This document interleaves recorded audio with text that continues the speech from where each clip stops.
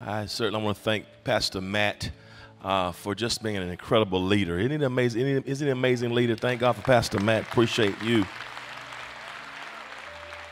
If everybody can help me just for a second, I'm trying to get myself together here. Just do me a favor. Just take a step to the right, please. Just step to your right, everybody, if you can. Okay. And one to your left, please. Okay. All right. Thank you. Thank you so much. So nobody can leave here saying the preacher didn't move me. I feel better already. Amen. So listen, we serve a God. If he was an average God, he deserved average praise. If he was a mediocre God, he deserved mediocre praise. But because our God is a great God, he is greatly to be praised. What a great God we serve. Hallelujah. And certainly I'm thankful to God for you and my friend and my brother, Dr. Conway Edwards. Let's thank God for him. What a mighty man of valor he is. I've been reading his latest book, reading through it. Can't wait till you get it. And I'm grateful that my latest book is out, that I wrote it. I've been working on it for 10 years for pastors and teachers and preachers and coaches and business executives and speakers. If you speak or communicate in any capacity, this book is for you, communicating on every genre. I just wrote something that was from my heart and just came out a few weeks ago, and it's going to be used in 11 universities next semester already in the communications and education. I'm just amazed. And so I'm going to have some out in the lobby area, narthex area. If you want to come get one, I'll be happy to sign it for you. And so we give God praise. If you get your Bibles, I want to jump right into the Word of God. My assignment for today is to continue the series, Timeless Lessons through the Old Testament and from the Old Testament. And so from the book of 1 Kings, chapter 17, 1 Kings, chapter 17, I want you to look. I'll be reading from the King James Version today, and you see these words beginning at verse 2 of 1 Kings 17. It says, "And the word of the Lord came unto Elijah, saying, Get thee hence, and turn thee eastward, and hide thyself by the brook Cherith, that is before Jordan. And it shall be that thou shalt drink of the brook, and I have commanded the ravens to feed thee there. So he did and went according unto the word of the Lord, for he went and dwelt by the brook Cherith, that is before Jordan. And the ravens brought him bread and flesh in the morning, and bread and flesh in the evening. And he drank of the brook. And it came to pass," verse 7, our key verse, "and it came to pass after a while that the brook dried up, because there had been no rain in the land." Verse 7, "And it came to pass after a while that the brook dried up, because there had been no rain in the land." I want you to consider this thought with me. When God changes your plans. You may be seated in the presence of the Lord. Say that with me. When God changes your plans. When God changes your plans. One more time. When God changeth your plans. God in the Old Testament was very interesting because God wanted to rule his people, Israel, from a divine perspective. And so God instituted a government that was called theocracy or theocratic rule. Very, very important. Theocracy, theocratic rule. We are led by a democratic republic here in America. We are a democracy, meaning God, the people, the majority rules. God wanted to rule Israel theocratically. And so what God did, God raised up men and even a woman to become judges who would have the responsibility of ruling or leading his people. And so God raised up Othniel and Ehud and Shamgar and Deborah and Gideon and Abimelech and Tolar and Jair and Elam and Abdam and Samson to rule Israel theocratically. But unfortunately, Israel was like a lot of us. Instead of appreciating what they had, they were looking at others and trying to figure out, was the grass greener on the other side? And they saw the other pagan governments and how the others were led by kings, or what is called monarchical rule. And instead of accepting what God wanted for them, they said, God, we no longer want theocratic rule. We no longer want you to rule us. We want a king like everybody else. Be careful in being envious or covetous of what other people have.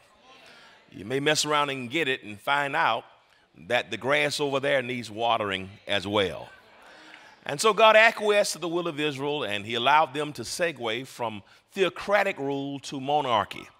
In order to make that a reality, God went to the village of Gibeah and raised up a fellow whose name was Saul. And Saul became the first king of Israel. And after Saul, it was David. And after David, it was Solomon. And after Solomon, it was Rehoboam. But Rehoboam, son of Solomon, did not want to rule the people and govern from a godly perspective. He was unwise and made things difficult for the constituency of Israel. As a consequence, the nation of Israel was split in twain. And the 10 northern tribes kept the name Israel. The 2 southern tribes kept the name Judah. It's interesting because at the time of our text, the nation is still divided. And the king here in Israel is a fellow whose name is Ahab. Ahab is married to a woman whose name was Jezebel. Now, amazingly, Ahab, as a Jew, was brought up to prioritize Jehovah as the true and living God. But yet, he wants to marry a woman who did not worship the same God that he married, the same God that he worshiped. Jezebel worshiped a god whose name was Baal. And Baal, for them, was the god of rain and the god of fertility.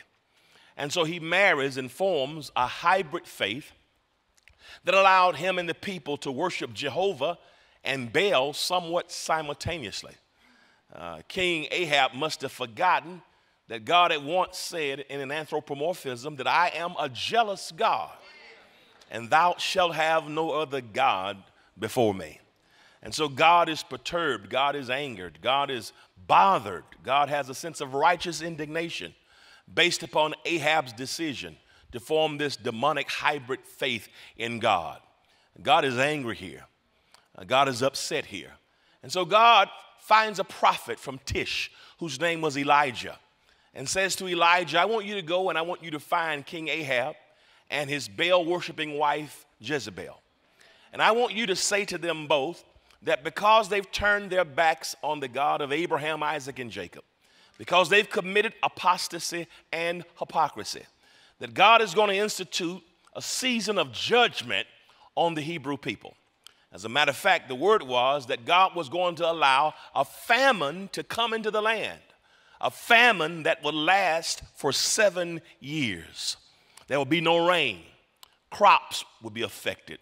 Vegetation and livestock would all have adverse consequences as a result of this divinely influenced famine that will come in the land. And so Elijah goes and says, because you've disobeyed God, for 7 years this land will not experience any rain. A time of difficulty. But what I love about it is even in the midst of that divine judgment on the nation, God says to Elijah, because you belong to me, I want you to find yourself in this Transjordanic area and find an area called Cherith. And there in Cherith, I have already ordained that a brook, a little ravine, will not be subject to the laws of evaporation. And you will get water from this brook for as long as the famine is in the land. That although the rest of the land may not experience water, may have to struggle to get water, I'm going to make sure that daily you are provided for. And that's a good word for the people of God. That even when the land is divided and there's craziness in the world, that you and I can rest assured knowing that we serve a God who still takes care of his children. No rain in the land for 7 years. And God says, Elijah, I want you to, verse 2 of 1 Kings 17, I want you to get thee hence and hide thyself and go eastward and find this brook in Cherith. And what I'm going to do is allow the water from the brook to quench your thirst. In addition to that, I'm going to command ravens, scavenger birds, who are going to feed you with bread every morning and every evening. The ravens are going to bring you bread every morning and every evening. While those of us in the 21st century would appreciate DoorDash and Uber Eats, Elijah had Raven Dash and the Raven Express, where every morning and every evening the ravens provided him with bread and the brook provided him with water.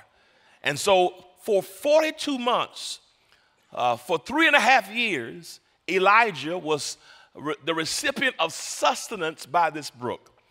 God had taken care of him for 3.5 years. He'd followed those instructions, and God had made sure that he had supply. Verse 7 is problematic for me in 1 Kings 17, because 1 Kings says, and it came to pass after a while that the brook dried up. It's problematic for me because the same God who had informed Elijah about the famine, about the brook, and about the birds does not tell him that the plans were getting ready to change. It's amazing how God has the ability and the sovereignty to change your plans without your vote, your permission, or even our knowledge. Elijah goes to the brook, and the brook is dried up. Perhaps he looks toward heaven, and the ravens no longer are participating in the Raven Dash, in the DoorDash, in the Raven Express. God has changed his plans. Now, it's interesting, brothers and sisters, because when we think about God, some things about God are unchanging. God says about himself in Malachi 3:6, for I am the Lord, and I change not. This reminds me of that Eastern Orthodox perspective that says to us as believers, we have to understand a significant dichotomy. Simply put, there's a difference between what is called the essence of God versus the energies of God. The essence of God refers to who God is. Who God is unchanging. God is dependable. God is what we call immutable, not subject to mutation. You can depend on the character, on the essence of God.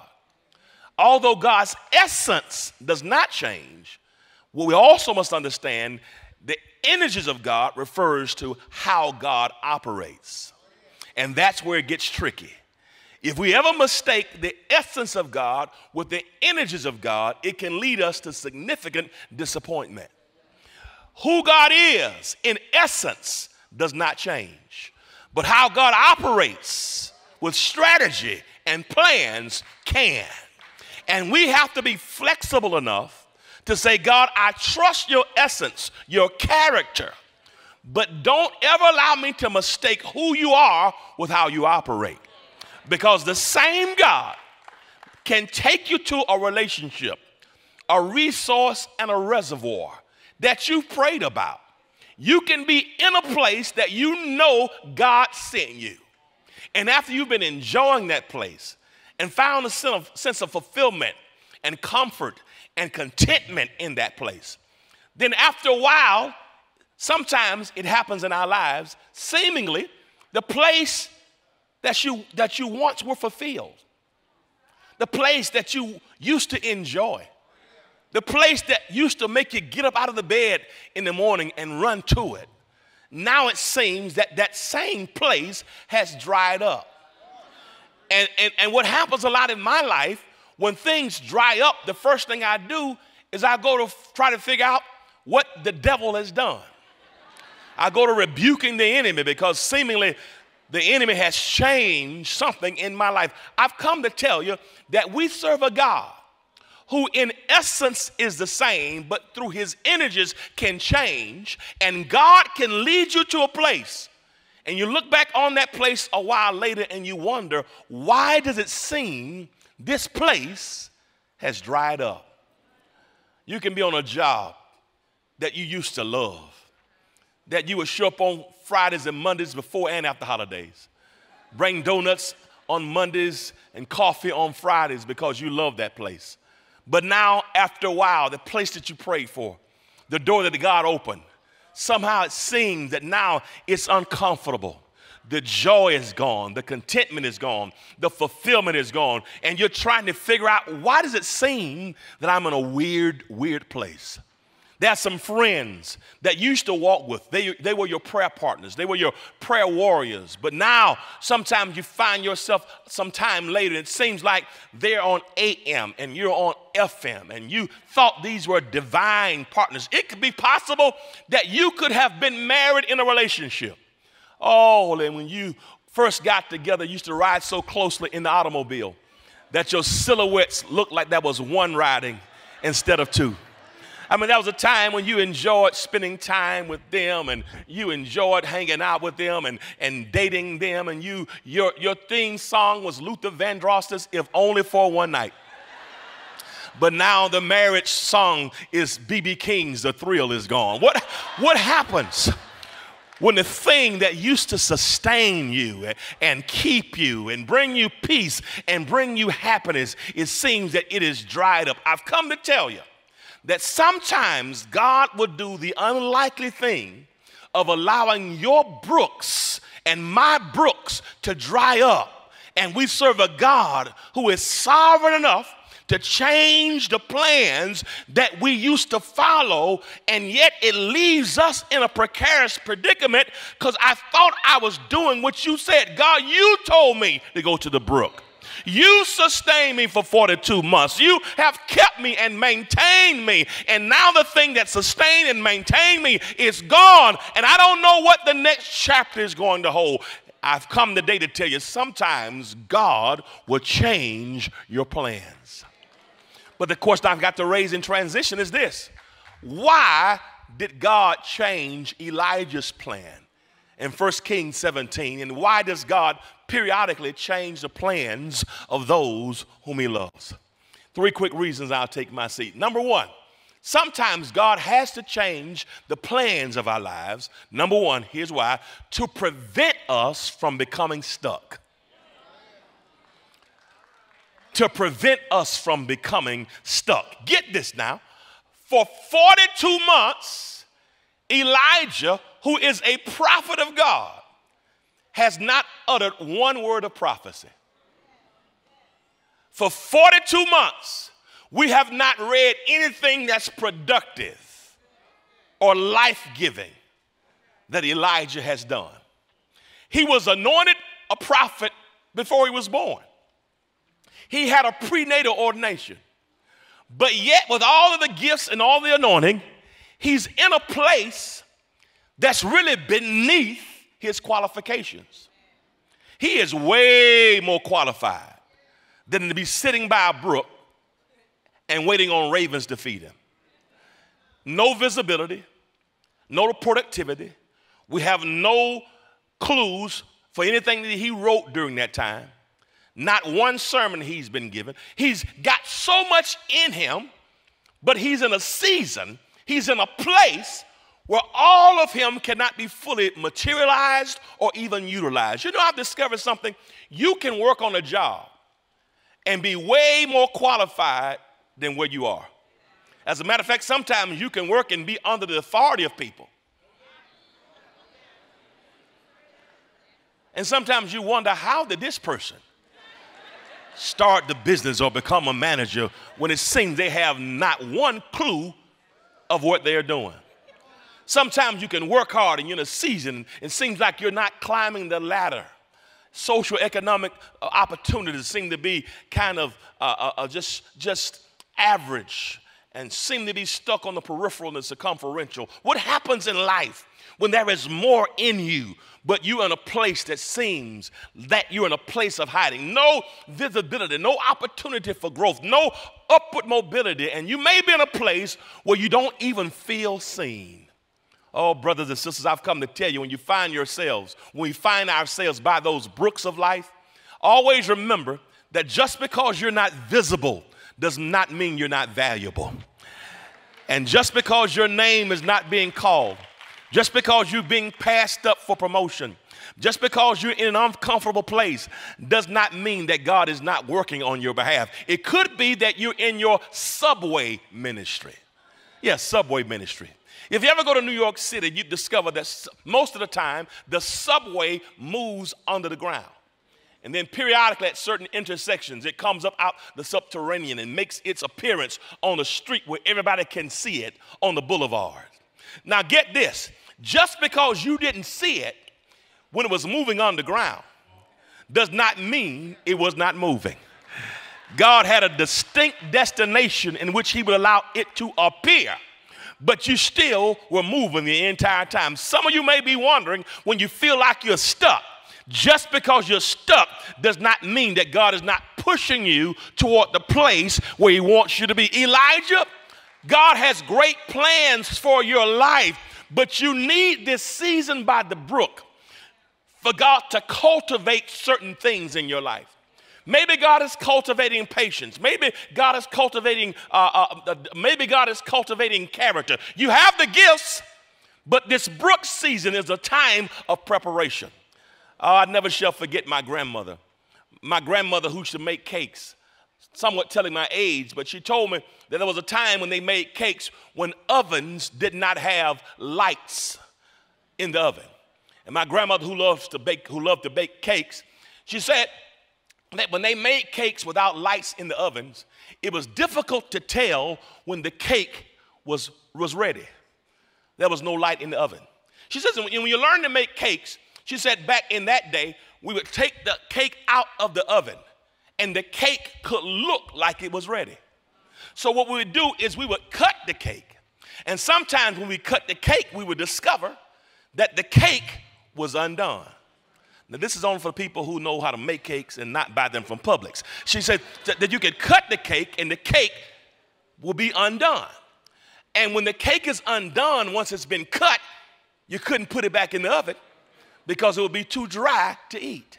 So someone came up with the ingenious idea that we get toothpicks. And we would poke the cake with toothpicks and then put the toothpicks in the cake and put the cake in the oven. And instead of cutting the cake, we would take toothpicks out of the cake to see was there any moisture on the toothpick. And if the toothpick had moisture on it, then we would know the cake was not ready. So we put it back in the oven until the toothpick had no moisture on it. What am I saying? I'm saying to you that maybe by the brook, it is God may put you in an uncomfortable season. You feel like you're being poked and prodded and the heat is intense and you're wondering why you're in an uncomfortable place and why are you going back in the fire by that brook. It could be that God is saying that you are not ready yet for where I'm going to take you. I'm getting it ready for you and you ready for it. So in this season, I'm going to let you stay by this brook long enough. But when you are ready, I'll pull you out because now you're ready for the next chapter in your life. You know what? Somebody here today may have gone through a job and you're wondering not whether you're going to stay on that job. Somebody here may have gotten a pink slip that job is terminating you. And you've been wondering, what am I going to do next? Could it be that God says, I had to allow you to get a pink slip because if I didn't, you would stay in a place that's beneath your assignment, beneath your potential, beneath your possibility. And so in order for me to get you where you need to be, I had to dry that brook. Maybe you're in a relationship and you're saying, I know God has better for me. I'm tired of toxicity and negativity. Sometimes we serve a God who will become our enemy in order to become our friend. And if you find yourself in a place where you've been stuck, maybe God is making you uncomfortable and maybe drying up some things in your life to push you from that place to get you ready for another place. God will change your plan in order to prevent you from being stuck. But two, God will change your plan in order to push us beyond survival. Yeah, here's the thing that got me. To push us beyond survival. Get this. For 42 months, Elijah has been on the place of survival.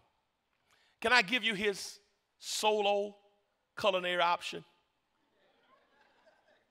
Every day he had water. Every morning the ravens brought him bread. Every evening ravens brought him bread. Let me contextualize it.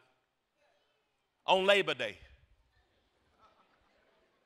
water from the brook, ravens brought him bread.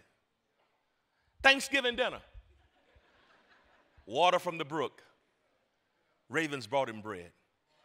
Christmas, water from the brook, raven from the bread from the ravens. His birthday dinner, water from the brook, and barbecued bird food. For 42 months, Elijah has been surviving. The only thing he's had for 3.5 years is water from a brook and bird fruit. Now, please don't get me wrong. If water from the brook and bird food are God's absolute best for me, then like Paul, I've learned no matter what state I'm in, I've learned how to be content.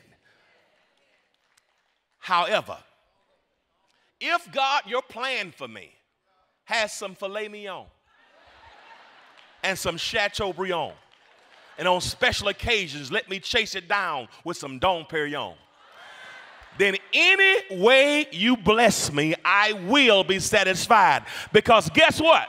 Too many of us have a mentality of surviving. But I believe that God may want to change somebody's plans to move you from surviving to thriving.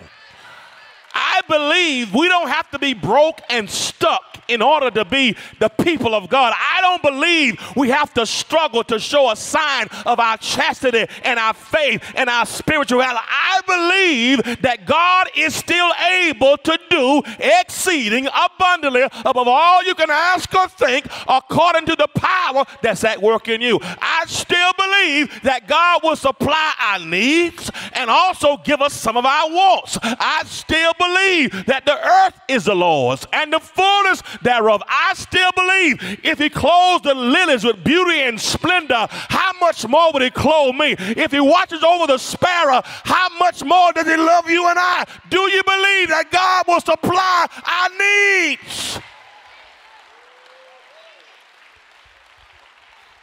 Now listen, I don't believe that everybody's going to be a millionaire. I don't believe in prosperity. This is not prosperity gospel. I don't believe everybody's going to buy an island in some secluded tropical place.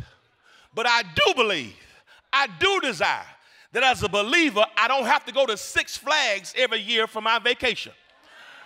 I do believe that God can ensure that my children are taken care of, that I have supply and sufficiency. I'm in a good place mentally, spiritually, financially. Am I talking to somebody who believes that we serve a God that can bless every area of our lives? Listen, Elijah has become dependent on bird food. And he's comfortable with it. Is it possible that the job that you're working on is a bird food job? But you're stuck there because you're fearful, how am I going to pay the rent? How am I going to pay the car note? How am I going to pay the kids' tuition? And yet you refuse to write the book. You refuse to start the business. You refuse to launch out and do a business plan because you have been stuck in a place of hiding. You're in a brook and you become content there. And maybe God says the only way I can get you out of this is to upset the equilibrium of your life. And instead of you looking at that pink slip from the lens of devastation, look at it through the lenses of development. Maybe God knew you were tired and was going to give you a 6-week vacation, fully sponsored by your previous employment. And because God already has a place lined up for you that will allow you to thrive and become and do. I believe that God has, does anybody believe God for jobs and better jobs? Somebody open your mouth and shout, I believe God for raises and bonuses. unexpected checks, interest and income, health in my body, peace in my home, salvation of a loved one. Sickness and poverty must cease, and the devil is already defeated because I am a child of God.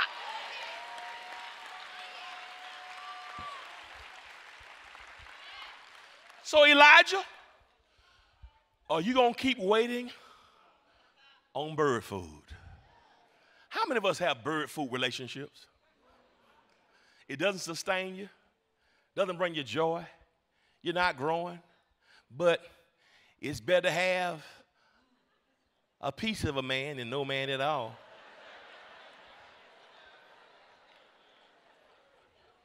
At least this job, at least I know these devils on this job.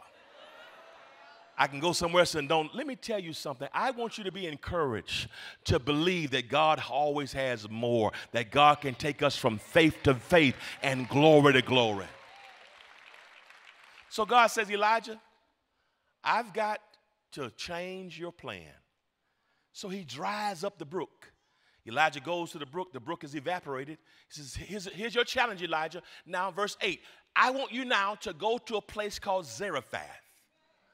Elijah, here's why. Because I've already commanded a woman to feed you there. She's a widow woman. So, Elijah, here's your option. Do you want to stay in Cherith waiting on birds? Or do you want to get to Zarephath to get your blessing? Do you want to continue waiting in Cherith for the fowl of the air? Or do you want to go to Zarephath where a female has already been anointed? Do you want the cold bread from ravens? Or do you want a hot meal from a woman that you haven't had a hot meal in 42 months?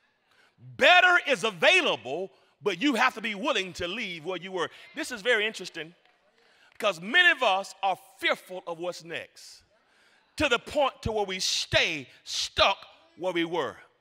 And we would rather fool around with the beast of the past rather than to imagine the virgin possibility that awaits on the horizon. You know what this reminds me of? It reminds me of Stephen King, the author, the playwright. Some years ago in the Northeast, Stephen King was taking a walk and taking a jog and got hit by a car. And when the police investigated, the first report was that the driver was trying to avoid hitting an animal and ended up hitting Stephen King. But then once they talked to the driver, they realized what really happened. The driver was driving the automobile with the dog in the front seat. And the dog was licking Stephen King, and the dog was licking the driver in the face. And as the dog was licking the driver and the driver was playing with the dog, the man who was driving the car, the person driving the car, got so preoccupied with the dog in the front seat that they end up running over a king. I know married couples is in 2 weeks, but maybe let me revert back to singles month. Listen, don't get so preoccupied messing around with dogs that you end up running over a king.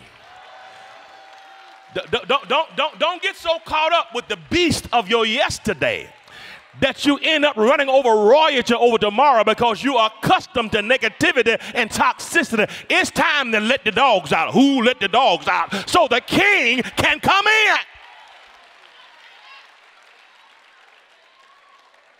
And what I've come to tell us is after every Cherith, God has a Zarephath. I was talking to a brother this morning who told me, Pastor, I lost my job and I've been kind of down all week. I want to give you a word of encouragement. After every Cherith, God has a Zarephath. You may not see it now, but all things will work together for good to them that love God and to those who are called according to his purpose. I want to speak over your life, young man, that God has a better raise for you, better conditions for you, better benefits for you. I want you to believe that God has a Zarephath after every Cherith. If you believe that, give God praise and give him glory.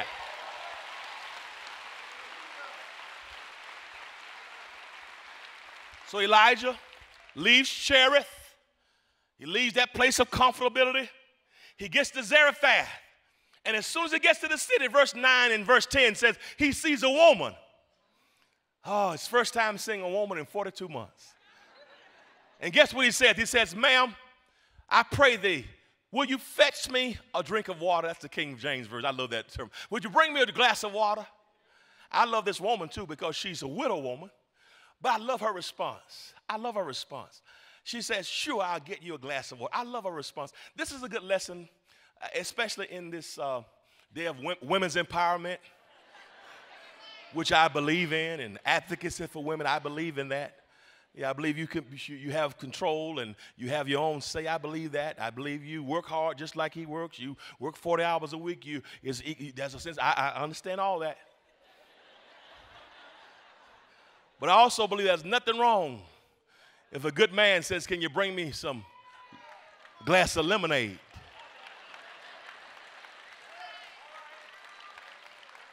Now, there's nothing wrong with going to fetch it. Instead of this ring, I bought it. This car I drive, I bought it. What have you done for me lately? Ooh, yeah. Listen, there's nothing wrong with going to get the good man a glass of water. And he's going to get the glass of water, and then he calls back, hey, and while you're at it, can you bring me something to eat? If you just let me imagine, this is where her Afrocentricity comes to the forefront. Wait a minute, time out, hold up. You do know there's a famine in the land. You do know that there's no vegetation out here. You do know nobody's working. You do know there's a recession. You do know that, by the way, my husband died. Didn't leave me a 403B or 401K. There's no governmental subsidies. It's a recession. I only have enough food scarcity, food insecurity. I only have enough oil for my son and I. I'm going to make this last cake, this last piece of cornbread for my son and I. And then we are going to eat, my son and I. We're going to eat. Now you enjoy this water while my son and I eat this last meal, and then we're going to die. I love this. This is a great picture because she's sweet enough to say yes, but strong enough to say no. Oh, God, listen, because it's powerful, because she, too, has not had a husband. She's a widow woman. I'm so glad that in her loneliness, that it does not make her so desperate that she goes ahead and makes Elijah something and forgot about her child. I'm so glad she's not saying, I'm desperate. I'm going to go to work while you play PlayStation 5 at the house and eat up all my child. I'm glad that she is strong enough to say yes, sweet enough to say yes, but strong enough to say no. He says, listen, ma'am, no offense intended, but let me just share with you. The Lord told me that he had commanded a widow woman here to already feed me when I was back in Cherry. She said, oh. Well, that's all you had to say from the beginning, because he did say that. Yeah, you talking about water and some bread. You should have told me what he said, because listen, because the password is God. If you wanna get into my space, my sphere, get the password right. We got to be speaking the same. We got to be on the same page. Because if I'm listening to God and you're listening to the flesh, we can't work this thing out. But if God is both our source and God is both the center of attraction, then maybe we got some opportunity here. And guess what? She makes his cake first. And the Bible says, and she gave it to Elijah, because God told her to do it before he got there. And the Bible says that as she made his first, guess what happened to that oil and that meal? God kept replenishing. Every time the oil got low, God put more oil. Every time the meal got low, when you follow God, in the midst of difficulty, loneliness, craziness in government, I believe, like the writer said, I have never seen the righteous forsaken, nor his seed begging bread. I don't know who's going to be in the White House next year. I don't know what's going to happen with artificial intelligence. I don't know who's going to lose jobs based upon the economy. But what I do know is I'm a child of God, and God is not intimidated by the world's practices. And God will take, if gas gets to be $6 a gallon, God is going to supply it. If eggs get to be $12 for a dozen, I'm still going to have an omelet, because we serve a God who takes care of his children. If you believe it, clap your hands and give him praise and glory. Woo! Look at somebody and say, be not dismayed. Whatever betides you, God will take care of you.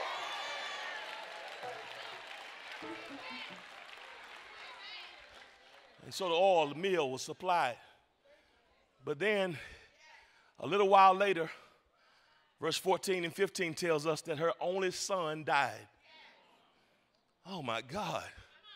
And she goes to Elijah, did you bring harm into my family? Elijah says, no. He takes the boy into a loft and he stretches himself over the child. Verse 14 through 17 says 3 times. My old Baptist grandfather would say it was 1 time for the Father, 1 time for the Son, 1 time for the Holy Spirit. And he prayed to God and life came back into that boy. But guess what? But if Elijah had stayed at the brook, my third point, he would never have been propelled into the supernatural. Elijah now has supernatural power that he never knew he had. He is given power to bring about a resurrection from somebody from the dead.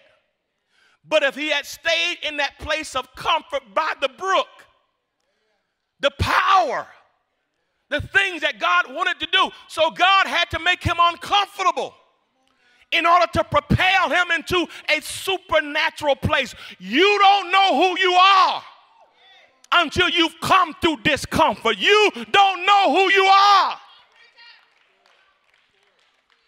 So God says, I have to make you uncomfortable by changing your plans.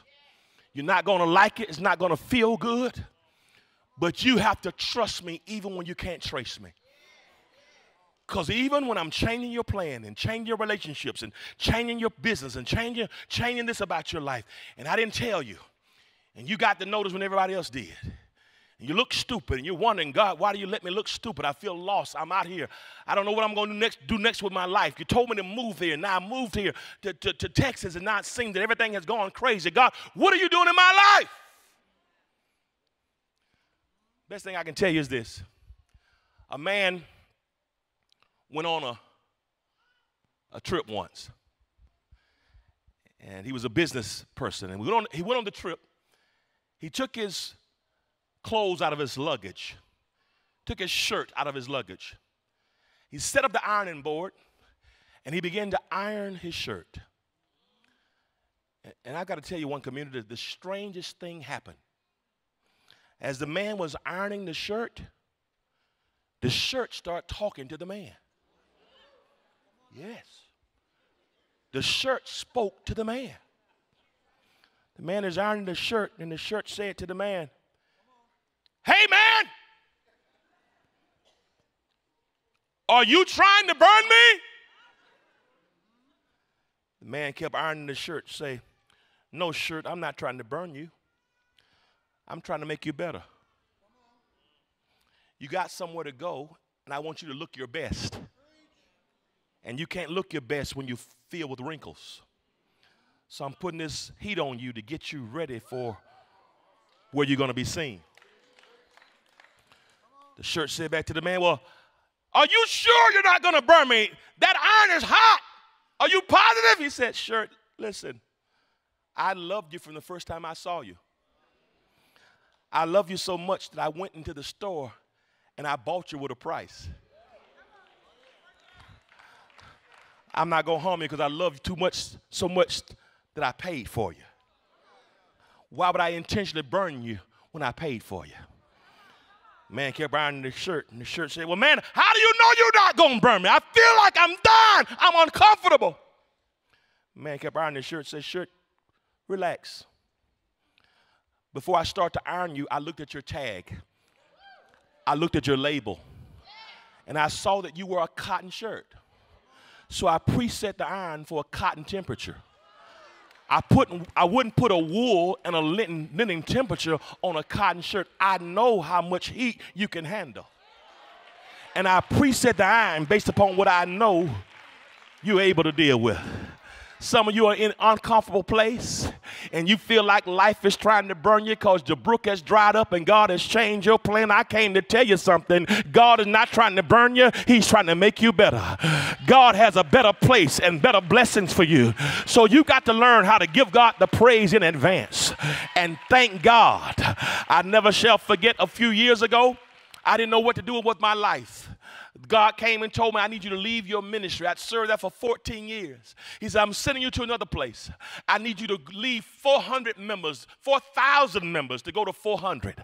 I need you to leave 60% of your salary and start over. You say you have faith in me, but you really don't. You're not living by faith.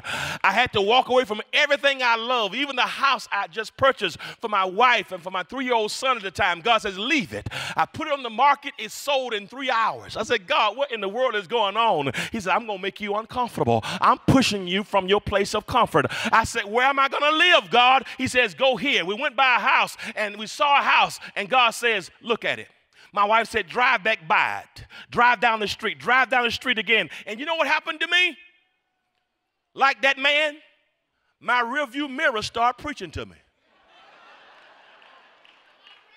I had never been so scared and uncomfortable in my entire life. How was I going to provide for my family off of 60% reduction? I said, this can't be good. I thought I was losing my mind. I called my mother. She said, are you really okay? Are you sure you heard? I said, Mom, I know what God is saying. And as I was dealing with all these internal battles of total discomfort and total insecurity, I drove by the house one last time and I looked through the rearview mirror and it preached the greatest sermon I'd ever heard. A rearview mirror. It was a 9-word sermon. It said that when you leave a place of comfort, because God told you, when God changed your plans, never forget this, objects in the mirror are closer than they appear. And I don't know who I'm talking to today, but if God is shifting you to a new reality, I came to encourage you. Objects in the mirror are closer than they appear. Look at a neighbor, say, neighbor, I'm praising God for you because your next dimension is closer than it appears. So give God the praise. Give God the glory. It's closer than it appears.